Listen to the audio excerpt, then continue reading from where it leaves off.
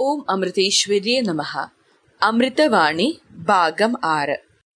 പൂർവകഥ. അമ്മയ്ക്ക് വിഷം നൽകിയത്.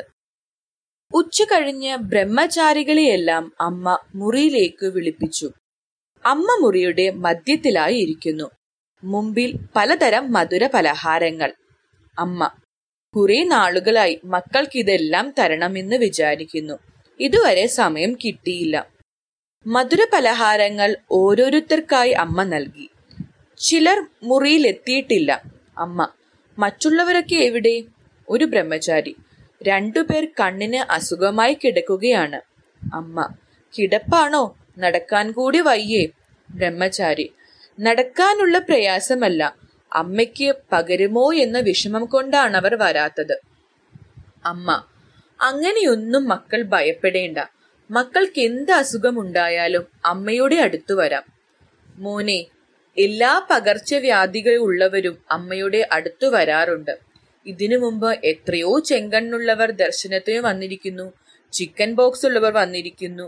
ത്വക്ക് രോഗികൾ വന്നിരിക്കുന്നു. ഇത്ര വർഷവും ദർശനം മുടങ്ങിയില്ല. ഈശ്വരൻ കാത്തു. ഇനിയും അങ്ങനെ തന്നെ എന്നാണ് അമ്മ വിശ്വസിക്കുന്നത്.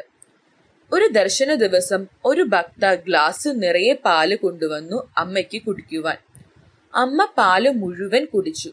അല്പസമയം കഴിഞ്ഞപ്പോൾ മുതൽ ഛർദിക്കുവാൻ തുടങ്ങി. തീരെ അവശയായി. ശരീരത്തിലെ വെള്ളം മുഴുവൻ വറ്റി. അപ്പോൾ ചിന്തിച്ചത് ദർശനം കിട്ടാൻ വെളിയിൽ കാത്തു നിൽക്കുന്ന ഭക്തരെ കുറിച്ചാണ്. അവരിൽ സാധുക്കളുമുണ്ട്. എത്രയോ ദിവസങ്ങൾ കൂലിപ്പണി ചെയ്ത് 10 പൈസ മിച്ചം വെച്ച് സമ്പാദിച്ച് കാശു മുടക്കിയാണ് അവർ ദർശനത്തിന് വരുന്നത്. ദർശനം കിട്ടാത്തതിൽ ദുഃഖിച്ച് അവർ മടങ്ങേണ്ടി വന്നാൽ പിന്നീട് എന്നു വന്ന് അവർക്ക് കാണുവാൻ പറ്റും? അത് ഓർത്തപ്പോൾ വിഷമം തോന്നി. പ്രാർത്ഥിച്ചിട്ട് എഴുന്നേറ്റിരുന്നു. ഭക്തരെ അടുത്തു വിളിച്ചു തലോടി വേണ്ട ഉപദേശങ്ങൾ നൽകി. അപ്പോഴേക്കും ഛർദിക്കാൻ തോന്നി. വാതിൽ ചാരി നിലത്തിരുന്ന് ഛർദിച്ചു. കുറച്ചു കഴിഞ്ഞ് വസ്ത്രം മാറി വീണ്ടും ദർശനത്തിനിരുന്നു. 10 പേർക്ക് ദർശനം നൽകിയപ്പോഴേക്കും വീണ്ടും ഛർദിച്ചു. എഴുന്നേൽക്കാൻ വയ്യെന്ന് തോന്നുമ്പം കീർത്തനം ചൊല്ലി നൃത്തം വെക്കുന്നതായി ഭാവന ചെയ്യും. അപ്പോൾ ഉന്മേഷം കിട്ടും. അല്പം കഴിഞ്ഞാൽ വീണ്ടും ഛർദിക്കും. പിന്നെ വീണ്ടും ദർശനത്തിനിരിക്കും. അങ്ങനെ നേരം വെളുക്കുന്നതുവരെയും തുടർന്നു. അവസാനമായപ്പോഴേക്കും വളരെ തളർന്നു. എന്നിട്ടും അവസാനം വന്ന ആളെ വിടുന്നതുവരെയും പിടിച്ചു നിന്നു. അവസാനത്തെ ആളെ വിട്ടതും അമ്മ മറിഞ്ഞു വീണു. എല്ലാവരും കൂടിച്ചേർന്ന് മുറിയിൽ കൊണ്ടുവന്നു കിടത്തി. സകലരും ഭയന്നു. മരിച്ചു പോകുമോ എന്ന് പോലും ചിന്തിച്ചു. അമ്മയുടെ സുഖം മാത്രമാണ് അമ്മ നോക്കിയിരുന്നതെങ്കിൽ ഇതിന്റെ ഒന്നും ആവശ്യമില്ല. നേരെ മുറിയിൽ പോയി കിടന്നാൽ മതി. അസുഖം വേഗം ഭേദമായെന്നിരിക്കും. പക്ഷേ വന്ന ജനങ്ങളുടെ സങ്കടം ആലോചിച്ചപ്പോൾ അതിനു കഴിഞ്ഞില്ല. ചാകുന്നെങ്കിൽ ചാകട്ടെ എന്നു കരുതി. അമ്മയ്ക്കു നൽകിയ പാലിൽ വിഷം കലർത്തിയിരുന്നു. അമ്മയോട് ശത്രുതയുണ്ടായിരുന്ന ഒരു വീട്ടുകാർ ആശ്രമത്തിൽ ദർശനത്തിന് വരുന്ന ഒരു ഭക്തിയുടെ കയ്യിൽ കൊടുത്തുവിട്ടതാണ്. പാലിൽ വിഷം കലർത്തിയ വിവരം അവർക്കറിയില്ലായിരുന്നു.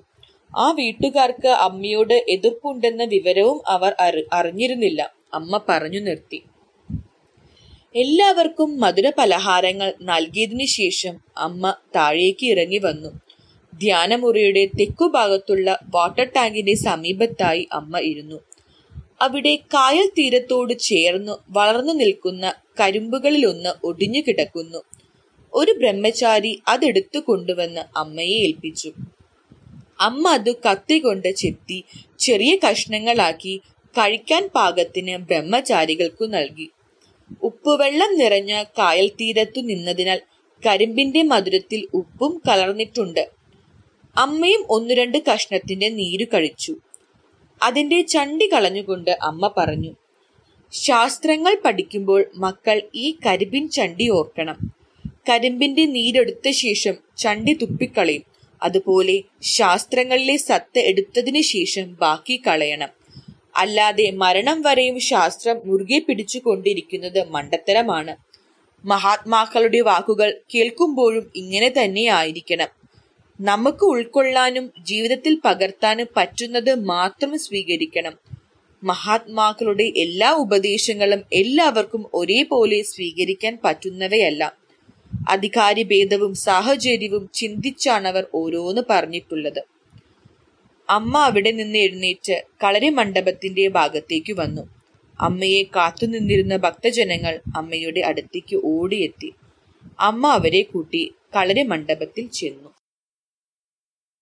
ഗുരുചരണം സദ്ഗുരുചരണം അമൃതാനന്ദമയീ ചരണം ഗുരുചരണം ഭവഭയഹരണം അമൃതാനന്ദമയീ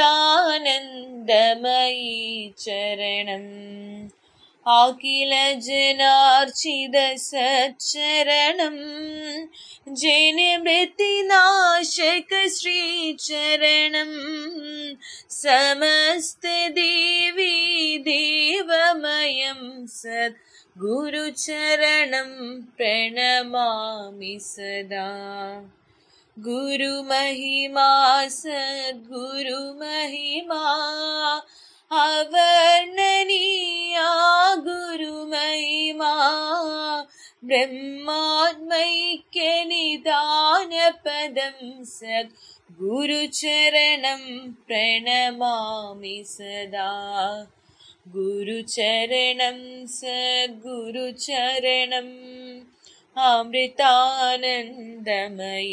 ചരണം ഗുരുചരണം ഭവഭയഹരണം അമൃതാനന്ദമയീ